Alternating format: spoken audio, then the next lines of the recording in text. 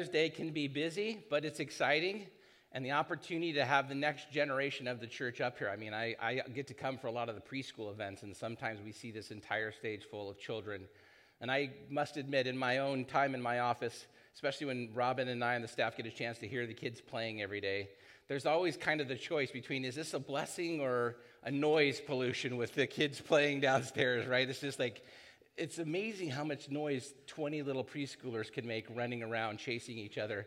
And yet the reality is for me is I always just take a deep breath and tell myself, it's the next gen of the church.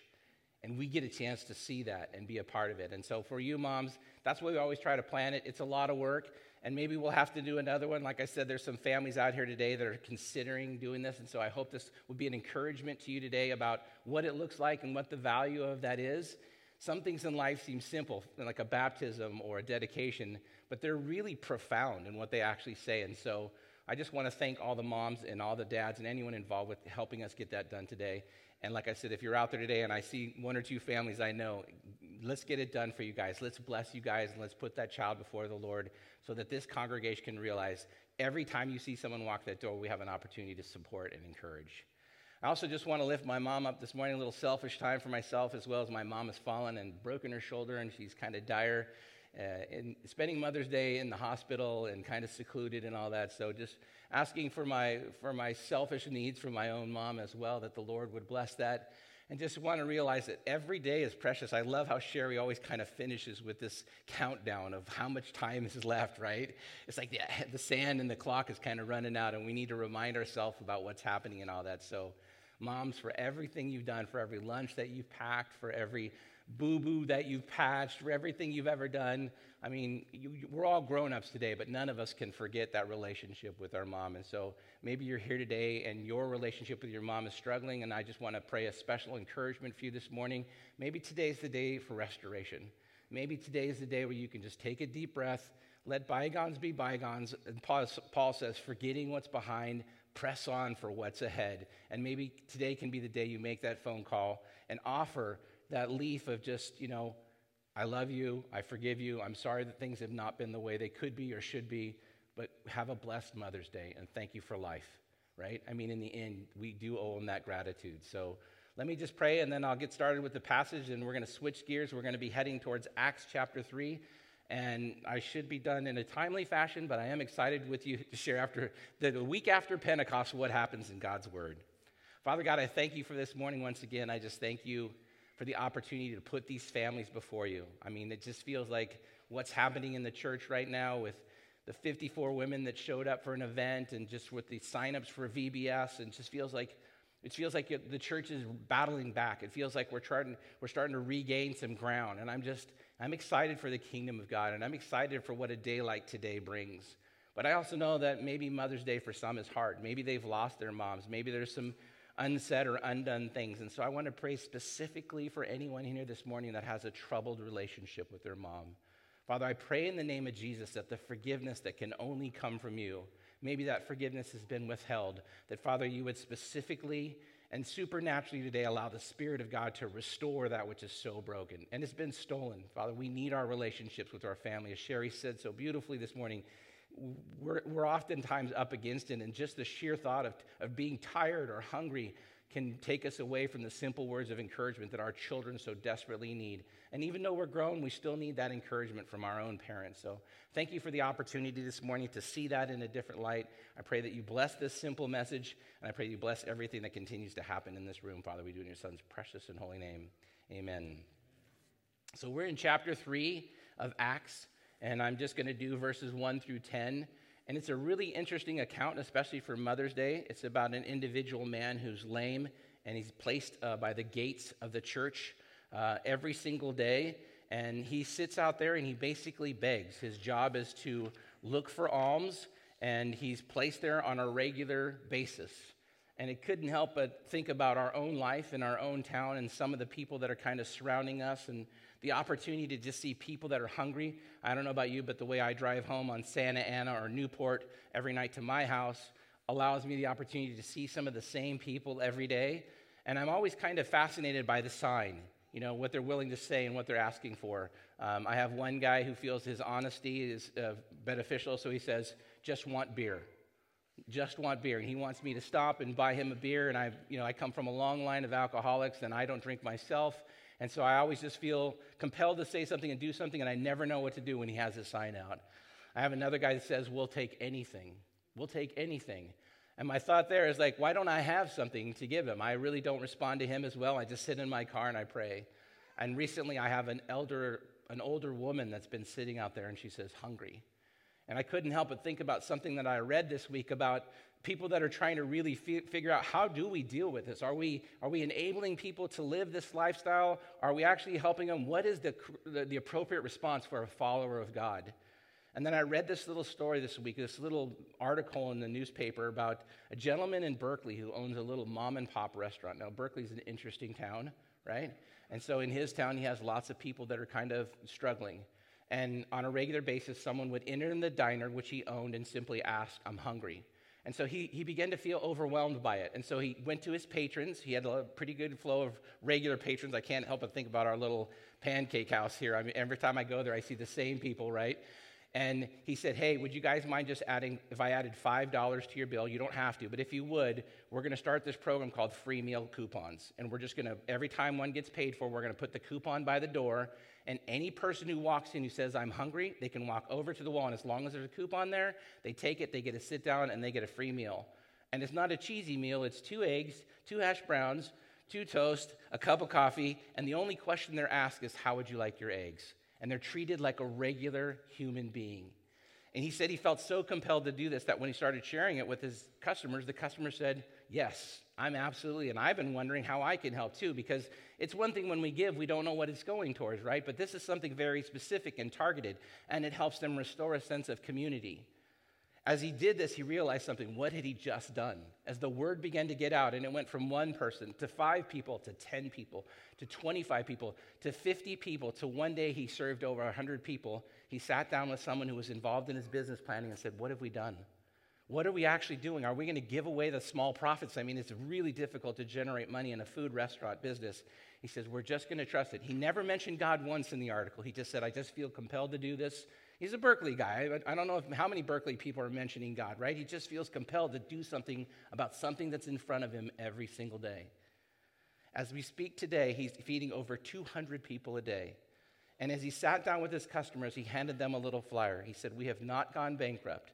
We have not gone out of business. And customer satisfaction is the highest it's ever been since I've owned this business. And to tell you the truth, my accountant has just told me we are net 15% over margin for the year. And I just couldn't help but think about an encouraging story like that this morning. It's like, how many of us are walking by the same people every day? How many of us are walking by the same situation every day and being overwhelmed by the totality of what we see in life, and we think, what can I do about it, right? Am I really helping someone who says need beer? Am I really helping someone who might just go out and buy drugs? And it's a huge conundrum, and yet this simple passage in chapter 3 is about this simple man who's lame. He doesn't have the choice to work or not to work. You know, some of the people on our streets are not lame. Some of the people on our streets choose to be on the streets. And some of the people, when you give them money, it will go to horrible, horrific things. And we have this conundrum in our life, like, what do we do? What do we do? And then we get so overwhelmed by the conundrum, we all just kind of stop doing. And we realize it's too overwhelming. But what we're going to see in chapter 3 of this verse is that Peter and John are doing something they have to do every day.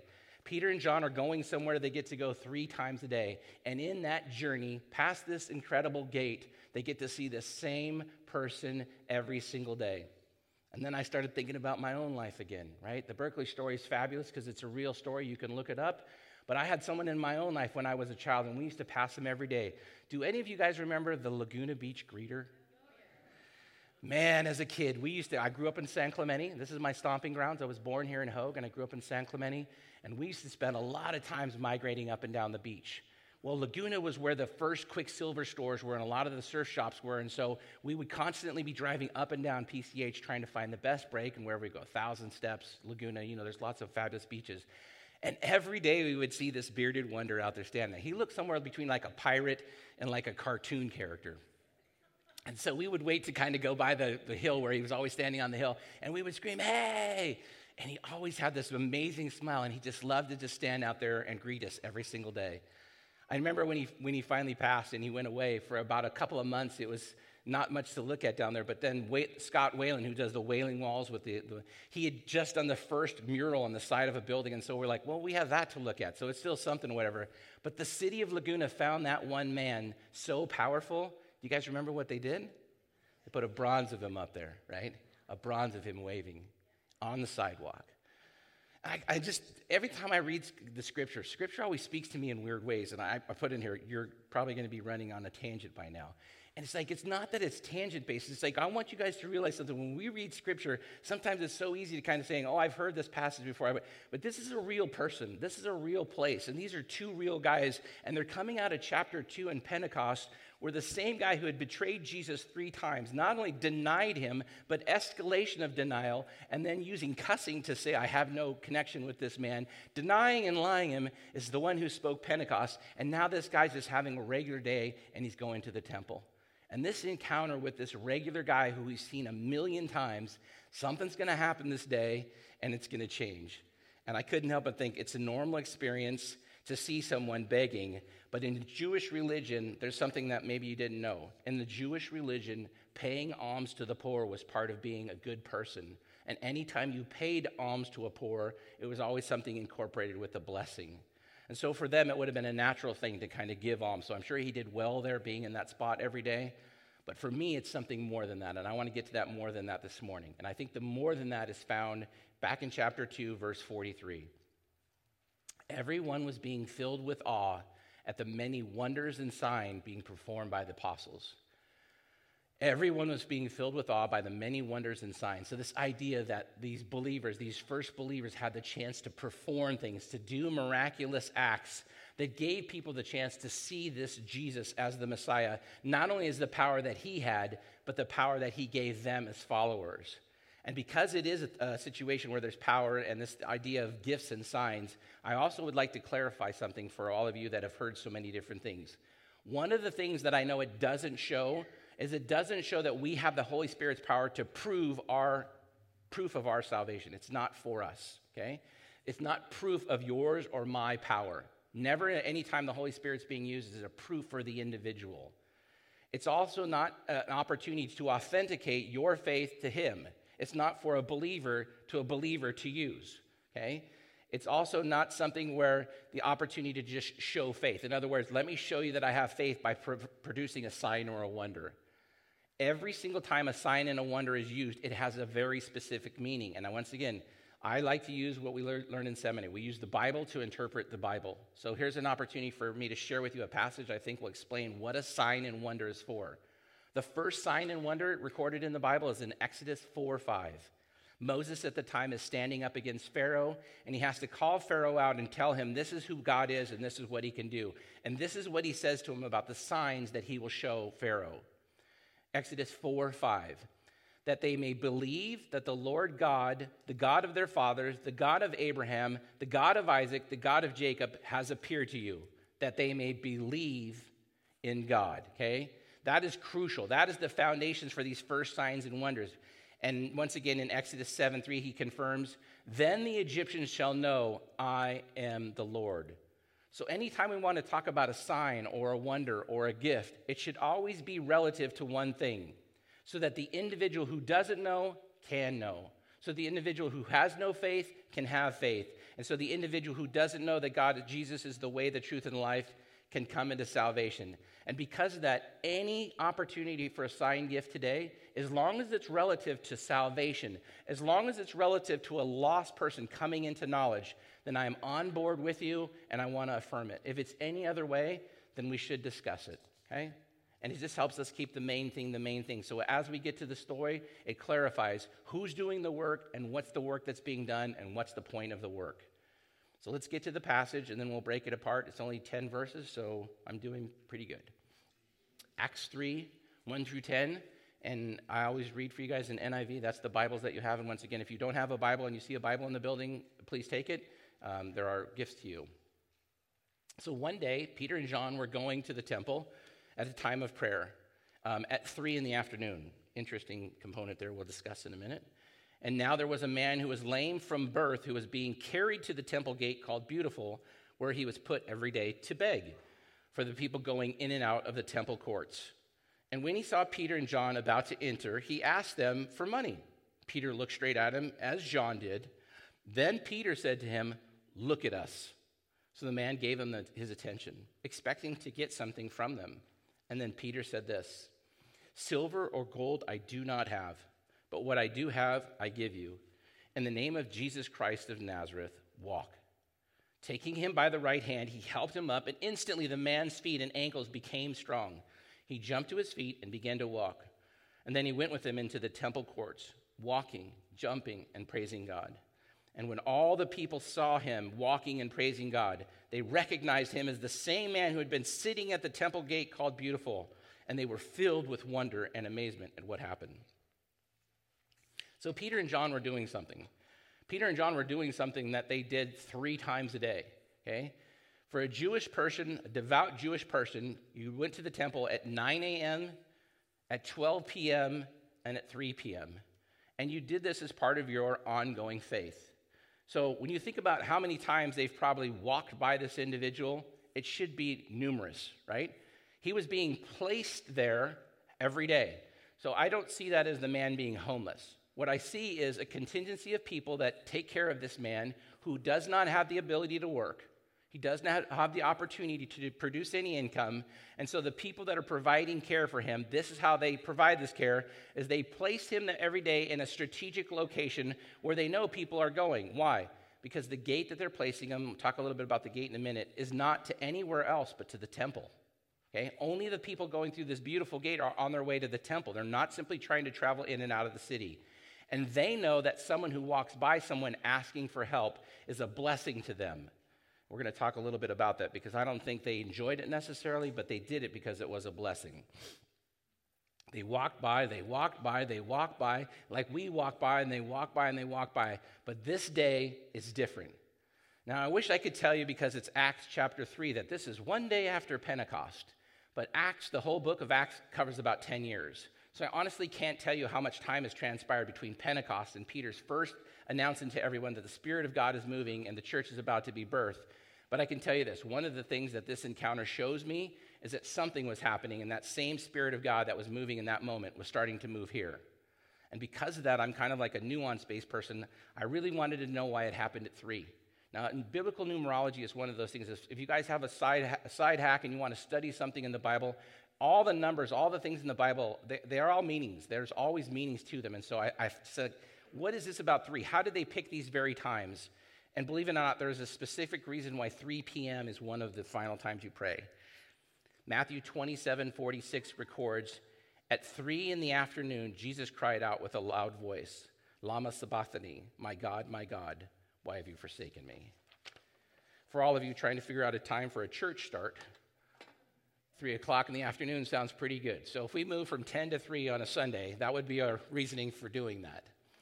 But for me, it just reminds me that something about the Spirit of God is moving, and something about the same old is not happening this day. For this day, they're not only not going to walk by this guy, but they're going to encounter this man. They're going to see this man, and they're going to realize that they have something that's better than money. Better than money. Yes, better than money. 40 years of begging. The book records this. The gentleman's 40 years old. So 40 years of doing the same old. At some point, I'm sure you pretty much just give in to this.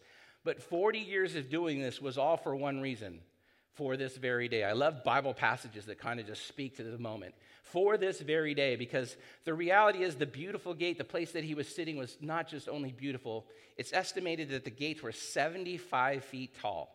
So for those of you that are visual learners, that's 2 buses back to back. So it's definitely about as tall as this roof, if you had 2 buses there, and maybe even taller. 75 feet, double doors, covered in the best and the finest brass available. It was Corinthian brass. Remember the car with Corinthian leather? What was that car? The fine Corinthian leather. And it was like the little guy that said, well, Corinthian brass was it, okay? Then it had ornate gold and silver around the handles.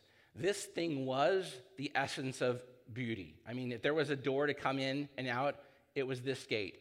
And like I said, this is not a gate to the city. This is a gate to the temple. So it was very specific why people were going there. If you were going to beg in front of a door, if you were going to ask for help in front of some door, if opulence was ever being broadcast to all of the world, it was in front of the beautiful gate. It was so popular, it was said that 75% of the people who went to the temple wanted to go this way. Like, it literally drew people in. I can imagine that wherever you were in the city, if you could see the gate, especially if the sun may be shining off it. And like I said, the difference for them between a tithe, something you give at church, a tithe means something, by the way. A tithe means 1/10, and an alm, A-L-M-S, an alm is two different things. This is not a tithe. They weren't giving a tithe to the individual. A tithe is something you give to the church, and that's how the church does its business and supports things. An alm is anything after the tithe, okay? So there was expectations that they would give alms, and the alms would be whatever they had to the individual. So he sat there 40 years. Well, guess what? You know who was also available in the last few years to pass by him? Jesus. Man, I found a commentary on one guy's thing. He literally wrote like a sermonette, like a 12-page vignette just on what it would have been like to see Jesus walking. Jesus is going to the temple too, right? But he's not even part of the story. It's just part of my side notes as I read this. Jesus walked by this guy too, time and time and time and time again. And yet Jesus didn't stop and heal him. Why? And it just reminds me, church, that there's going to be a lot of times in our life where we ask, Jesus, where are you? Jesus, where are you? Jesus, why aren't you seeing the scene? And Jesus knew the whole time, for such a time as this. For this man's date was already set in stone when his encounter with the Lord would come. And man, what an encounter he's about to have. It's highly likely, like any one of our known people in town, that Jesus knew him. And maybe Jesus had an encounter. I don't know what their relationship was like. I'm simply telling you this, is that there's times where Jesus has probably been with us and been around us, and maybe he hasn't moved in your life and you've wondered why. And I just want to encourage you for such a time as this, maybe even today. So Peter and John enter, and he does what he's supposed to do. He asks for money. It's no different than any other day. It's what he's supposed to do. It's what he's always done. But today, they can't look away. And that same Holy Spirit that spoke to Peter when the crowd started to murmur about people being drunk and the misinterpretation of what the Spirit of God was actually doing, that same Spirit blows in his heart and his mind. And all of a sudden, he decides to not only engage the man, but he asks the man to look at him. Now, here's some food for thought for you who ever deal with people in the town. Part of the reason why I drive Santa Ana is I hate the freeway. That's pretty common, right? I don't want to be on the freeway. But one of the hard things about driving Santa Ana or Newport home is it forces me, because of the stop signs, to engage all the way home. And it's really difficult for me because I'm kind of a contact person. I like to look. As I'm speaking, I love to kind of look in the crowd and engage people. It's difficult to me to not want to look at people. But you know what happens when you look at someone? Yeah, there's a sense that you're going to do something for that person. And so they're waiting for you to look at them, and they're hoping that engagement with you will then, out of the goodness of your heart, get you to engage with them and do something. And so when I think about what Peter's saying here, when he says to this guy, hey, look at me, this guy's probably thinking, man, this is the day. This guy's going to do one of those look at me speeches. This has got to be good, right?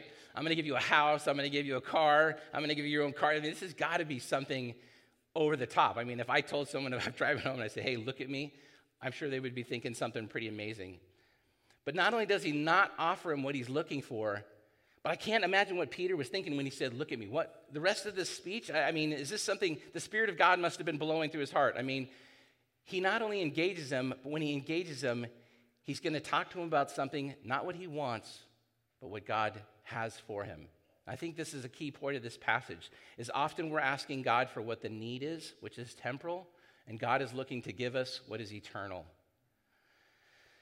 As he looks at this guy and asks him what he's talking about money, he says, no, I'm not talking about money. I'm talking about something else. Silver and gold, that's not something I have. But what I do have, I give. Now, I don't know about you, but silver and gold, I mean, none of us really drive around with silver and gold today. And I've actually made it my kind of point in life is I don't actually drive around with money anymore. I just find it, not worth to have. So I don't really have money driving around, but I've started asking myself, what could I drive around with that I could actually give to them? And I think what this passage is trying to remind us is that there's something more valuable that we have that's more valuable than money. It's more valuable than any physical resource that you think you have or can allocate or give to someone. It's the resource of the Spirit of God that lives within you. And the opportunity to ask that Spirit of God, this individual, like the gentleman in Berkeley said, these individuals that are in my neighborhood, what can I do about this, right? It's the starfish story all over again, right? There's 10,000 of them on the beach. It doesn't matter. It does to that one. It does to that one, right? I mean, what can we do when it's overwhelming? It can matter to the one that's in front of you. And the Holy Spirit moves, and he tells him, what I don't have, I can't give you. And I know this is part of your life, and I know this is part of something that's been happening every single day. And I'm sure he probably had his cup extended out in such a way that says, this is going to be amazing what he puts in here. And then he tells him this, silver and gold, I have none. But what I do have to you, I give. And church, this is coming from a man that probably, most of the apostles and disciples weren't doing it for the money, right? Most pastors don't do this for the money. But what he had been given in the Pentecost, what he had been given in the power of the Spirit of God was overwhelmingly rich. He was overwhelmingly rich spiritually speaking. And what he says to him and what he reminds us is you can't give what you don't have. And I think that's something that's worth stopping and sidebarring on for a quick moment, because the reality is maybe your relationships, maybe your marriages, maybe your parenting skills, maybe a lot of different things are struggling this morning. And I would just encourage you this, if there's something that you're struggling with and you don't have spiritual ownership of that, maybe that's the reason why you're trying to give something you don't have. And you should really just pray and work on the development of that skill set. Because what he's saying is, I already made peace with the fact that physical resources are not what we got in this for and not what the Lord has allocated. But what I do have, I'm rich in. And so this is what I'm going to offer you. What does he offer him? In the name of Jesus Christ of Nazareth. This is a profound statement. This is a profound statement because, once again, if it's not for the power of God speaking through him, if it's not for the power of the Spirit of God speaking through Peter, not only do I think he wouldn't know what to say, but he doesn't just say Jesus, but he adds Nazareth. He's wanting these people to realize that nothing good comes from Nazareth, right? This is something well known back then. They already knew this. You said a Nazarite, nothing good comes from a Nazarite. Remember back when the Galileans were speaking, nothing good comes from a Galilean. The Galileans shouldn't even be able to speak this way. But he's saying, in the name of that Jesus, a Nazarite, I'm going to give you what I do have. And what I give you is from my spiritual resources. Those resources are overflowing and constantly being filled. So what I give you is this: walk. I don't know how long it took his brain to hear, no coins falling in the cup, silver and gold have I none, and walk. But I'm sure that the brain was just firing on all cylinders, right? He's probably thinking, what did he just say? Could you repeat that? And I'm sure that John standing there with him was probably thinking, Peter, whoa. Right? What are we doing here? This guy's been lame for 40 years.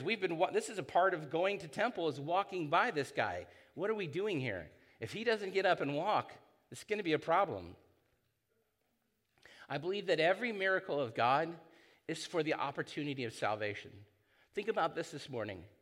Your salvation, the day that you found the Spirit of God speaking to you and you were able to answer that. The reality is, I believe that every single one of us as we sit in here today who have Jesus Christ as our Lord and Savior is a miracle. My salvation is a miracle. Your salvation is a miracle. Because that spirit is constantly under battle. It's constantly under stress and strain, right? Ephesians 6, we wrestle not with those things seen, but of principalities and dark and light. Just to do a child dedication. I really wish I could, sometimes the pastoral privilege of what I actually know happens. I wish I could really share with you one or two of the stories that happened behind the scene this week just to do that beautiful little moment. But it's not. It's spiritual. And there's wars going on over these lives. And there's wars going on over our souls because it matters, right? Because these souls that we have are going to live for eternity. And when Peter tells this guy, get up and walk, the only thing left for them to do is stand back and wait.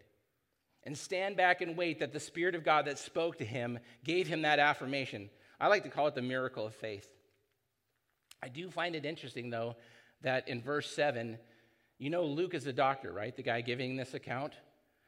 This passage in chapter 7, another guy was kind of making some notations.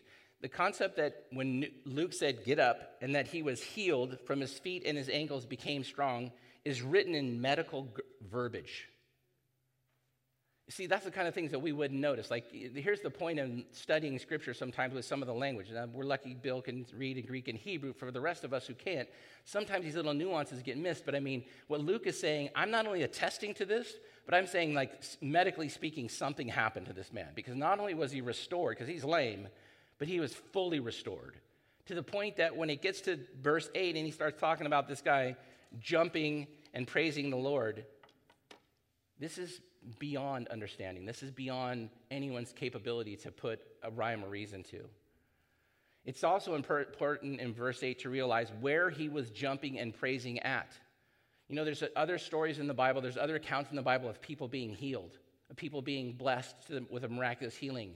And it talks about how none of them, the Bible then says, and only one or two went to the temple and gave thanks, right? Some people just simply received the healing and went about their lives. If God only gives you the opportunity to be healed from being lame, you know, it really is not that. I mean, it's exciting, right? If you've been sitting for 40 years to have the next period of your life that you're alive. But if he did all that and you still came to the bema seat of judgment one day and you didn't know Christ, then really what was the miraculous healing ultimately worth? I mean, Lazarus, I always talk about this, Lazarus being raised from the dead is incredible. There's a couple accounts in the Bible of people being raised from the dead, but you still had to face that again, right? The only time a miracle ultimately serves its purpose is if you can realize that that miracle brought you into saving knowledge of Christ, into the saving knowledge of who Jesus is. And maybe that's what holds people back even today, right? They know God is real. They know Jesus is something that's beyond words. And they know there's kind of this tug and war in their life about trying to make a profession of faith. And that's that miracle for them to finally open up the door and invite Jesus in. And when they do it for this one man, he not only stands up, but he's hopping and he's skipping and he's in the temple and he's praising God, right? How could you go from praising God if you didn't know who healed you? And I think this is maybe the second point I want to share with you. First point being, like I said, we kind of overestimate the value of our physical resources, okay? I think a lot of us spend a lot of time and energy thinking about our physical resources and that we need to manage those well. I don't think, biblically speaking, that's completely true. I think it's important to manage your house well, but I think what it takes us away from is understanding how much more valuable your spiritual resources are. And the fact that with the prayer of one person availeth much, right? For the prayer of one person, the rain was held, right? With the prayer of some people, the walls fell. And so that was the first one. And then the second one is this idea here is that when we come to this saving knowledge of Christ, when we come to wonder and amazement of a miracle, is we have to realize something, that the temporal needs that we often ask God for are not what he's looking to fill, right? Maybe the reason why God hasn't met your need or answered your request is because by giving you the very thing that you're asking for, it would be detrimental to you.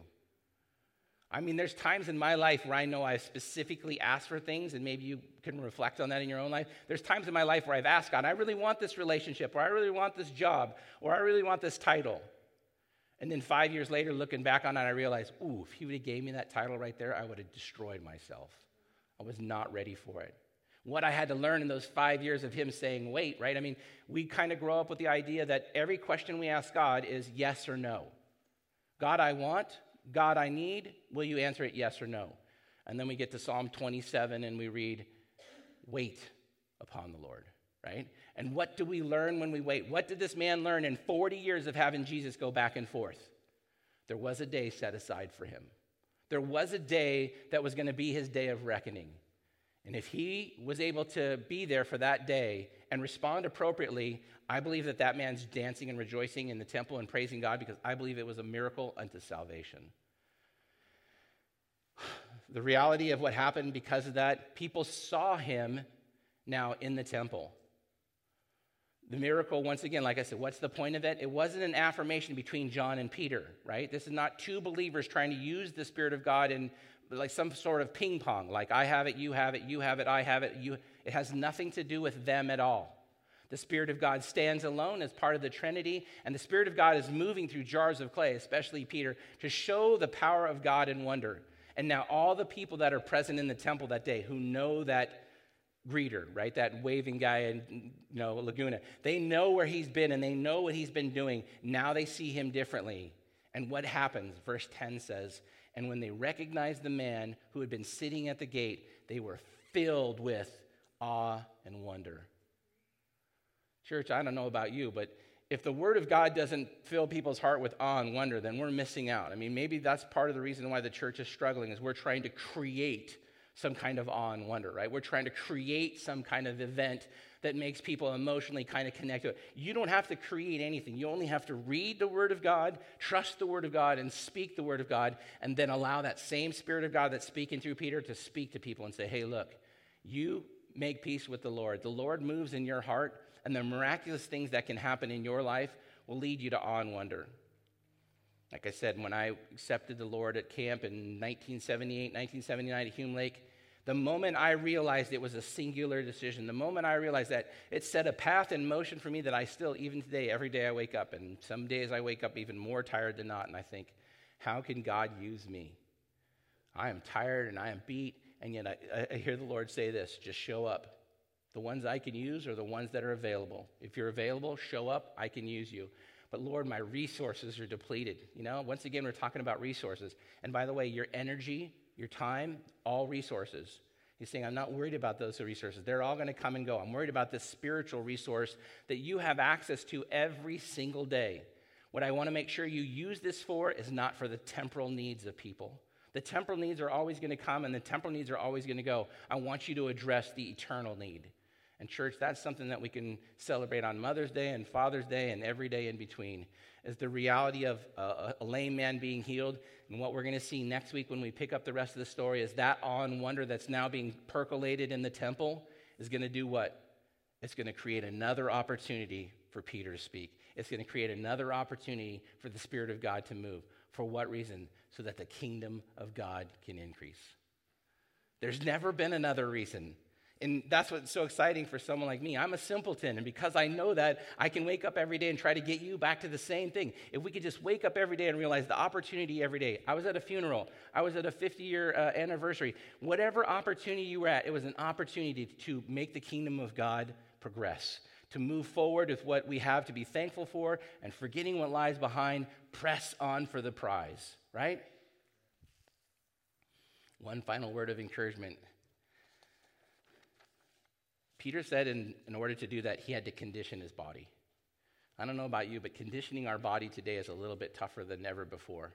We talked a lot about See's candy last night, which conditions my body in a different way. I'm very motivated by See's dark chocolate with nuts, and I do feel it does condition me, but I don't know that it conditions me for movement, more lethargy, and a period of time on the couch. I want to encourage you, church, to condition your spiritual body. Because I told you today that your physical resources are not the main thing in life that God wants to use and needs.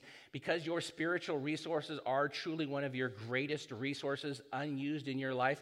Because the next time you pass someone on the street or have that kind of random encounter with someone, and all of a sudden the Spirit of God speaks to you and says, feed that one or take care of that one. And you're like, no, not me.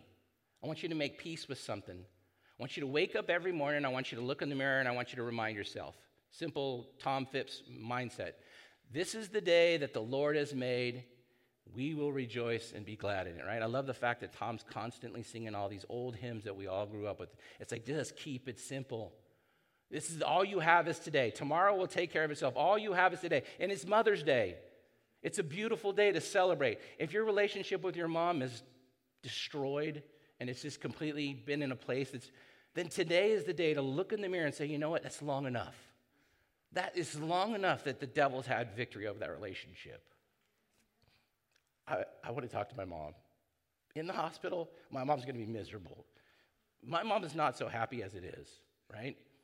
And I fight to be a good son. I want to be a good son, and I want you to be a good son today. I want you to condition your spiritual bodies. Read the Word of God every day. You listen to the news and all the crud that these people are feeding you every day. You listen to the radio like me, and you love certain music genres. You will do everything you can to condition that spiritual side, that physical side of you, and it's a temporal need that's not building the kingdom of God. I challenge you this morning to put some time and energy into your spiritual resources and condition your body and tell your body, do a fast. When's the last time you fasted? I don't fast, Pastor Jeff. I'm too hungry. I understand that. And that's why you're too hungry, because you don't fast. And I'm not talking water fast. I'm talking food fast. You know, for some of you, a phone fast may be appropriate. I'm not kidding. 1 full day, 24 hours with no phone. And during that day, as your panic and your energy level is all over the place, I want you to realize something. Ask God to focus on a relationship that's currently broken or a problem that you know, spiritually speaking, that's unresolved, and you spend 24 hours every time your phone comes up praying to the Lord about your problem. Reprioritizing what's important in your life, your physical resources, your money, your time, whatever. No, it's not that's important. These guys, what did it take to follow Jesus? Rich young ruler, sell everything. What does that leave me? Your outer and your inner and your walking stick. That's it. That's what it leaves you. But that's nothing. That's what's required to follow the Lord. These resources will come and these resources will go. This is your strength. Spend some time reading the Word of God every day. Spend some time increasing your prayer life. How can you pray without ceasing if you only pray at lunch and dinner? You got to learn to start talking to the Lord all day long. Remember we said it's not complex. You walking by the same thing all day long and you want to know what to do with it. Next time, stop in front of that individual and pray. Earnestly pray. Lord, what does this individual need? What is my response to this individual? Do I have a response? Is there any kind of onus in my life for this individual? Then open your eyes and say, can I pray for you? Forget offering them. We already learned it. Forgetting offering gold and silver. You have something better than gold and silver. I understand you have needs today. Is there something I could specifically pray about for you? And then pray. Father God, be with this individual today that you've placed in front of me. If there truly is a need or something that I can meet or that a church could meet or a resource that we have tremendous resources in this church that can help people.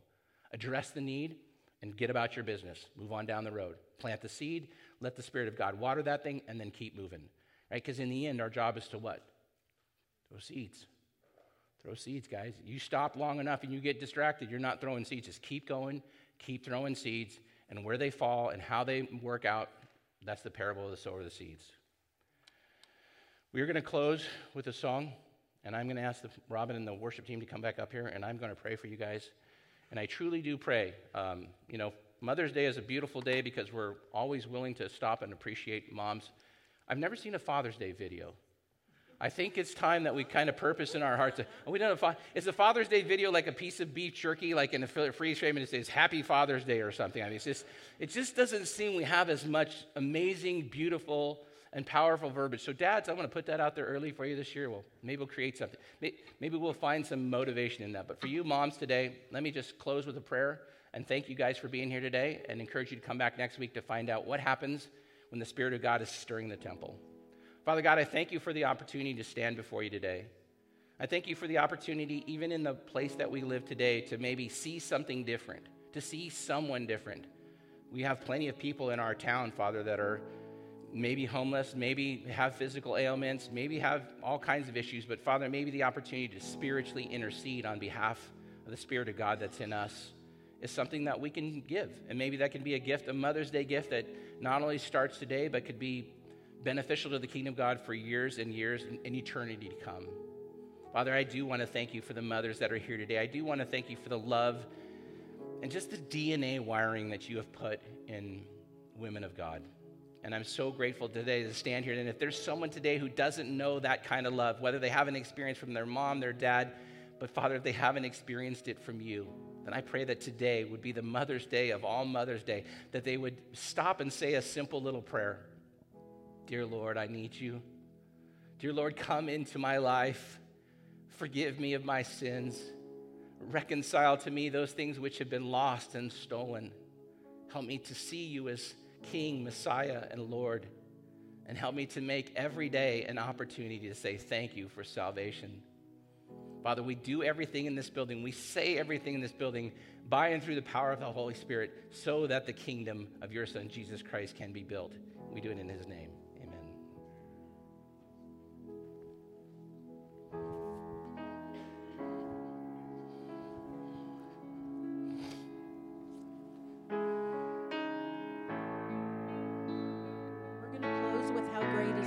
This morning.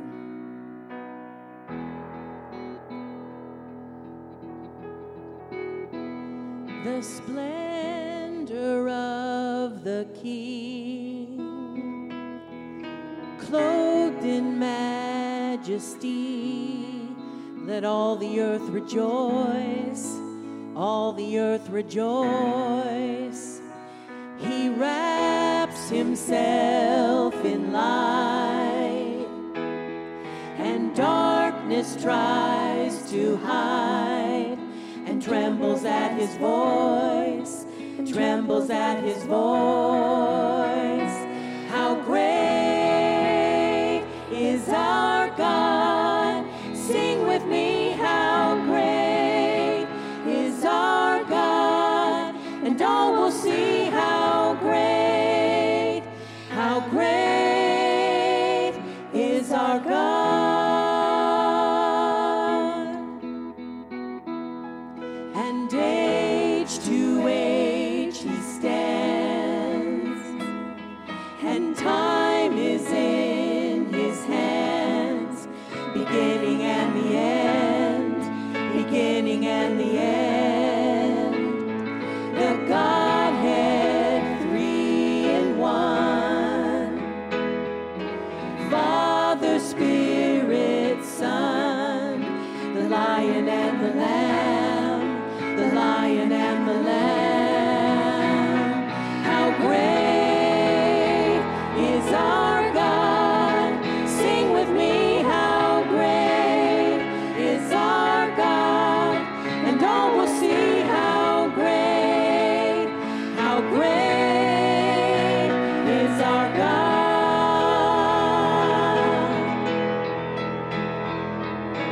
Name above all names, worthy of all praise. My heart will sing, how great is our God.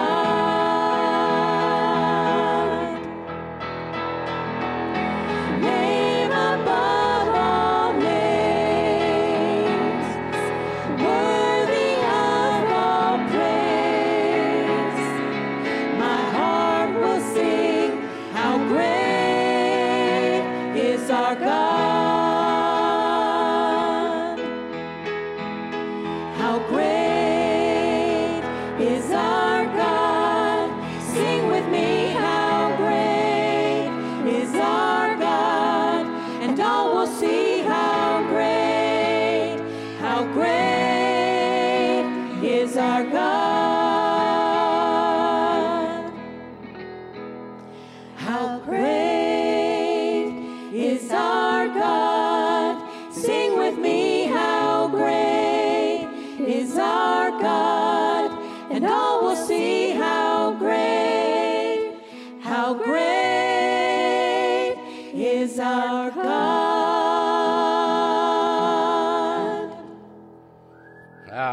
Thank you guys. Church, God bless you guys. If you're out there today and you're thinking about baptism, if you're thinking about child dedication, feel free to let us know on a connection card. We'll work it out. We'd love to do it again. I want to thank you once again for making today's Mother's Day a beautiful day. May God bless you and keep you. We'll see you next week as we find out what happens in the temple as the Spirit stirs. God bless you all. Have a wonderful day.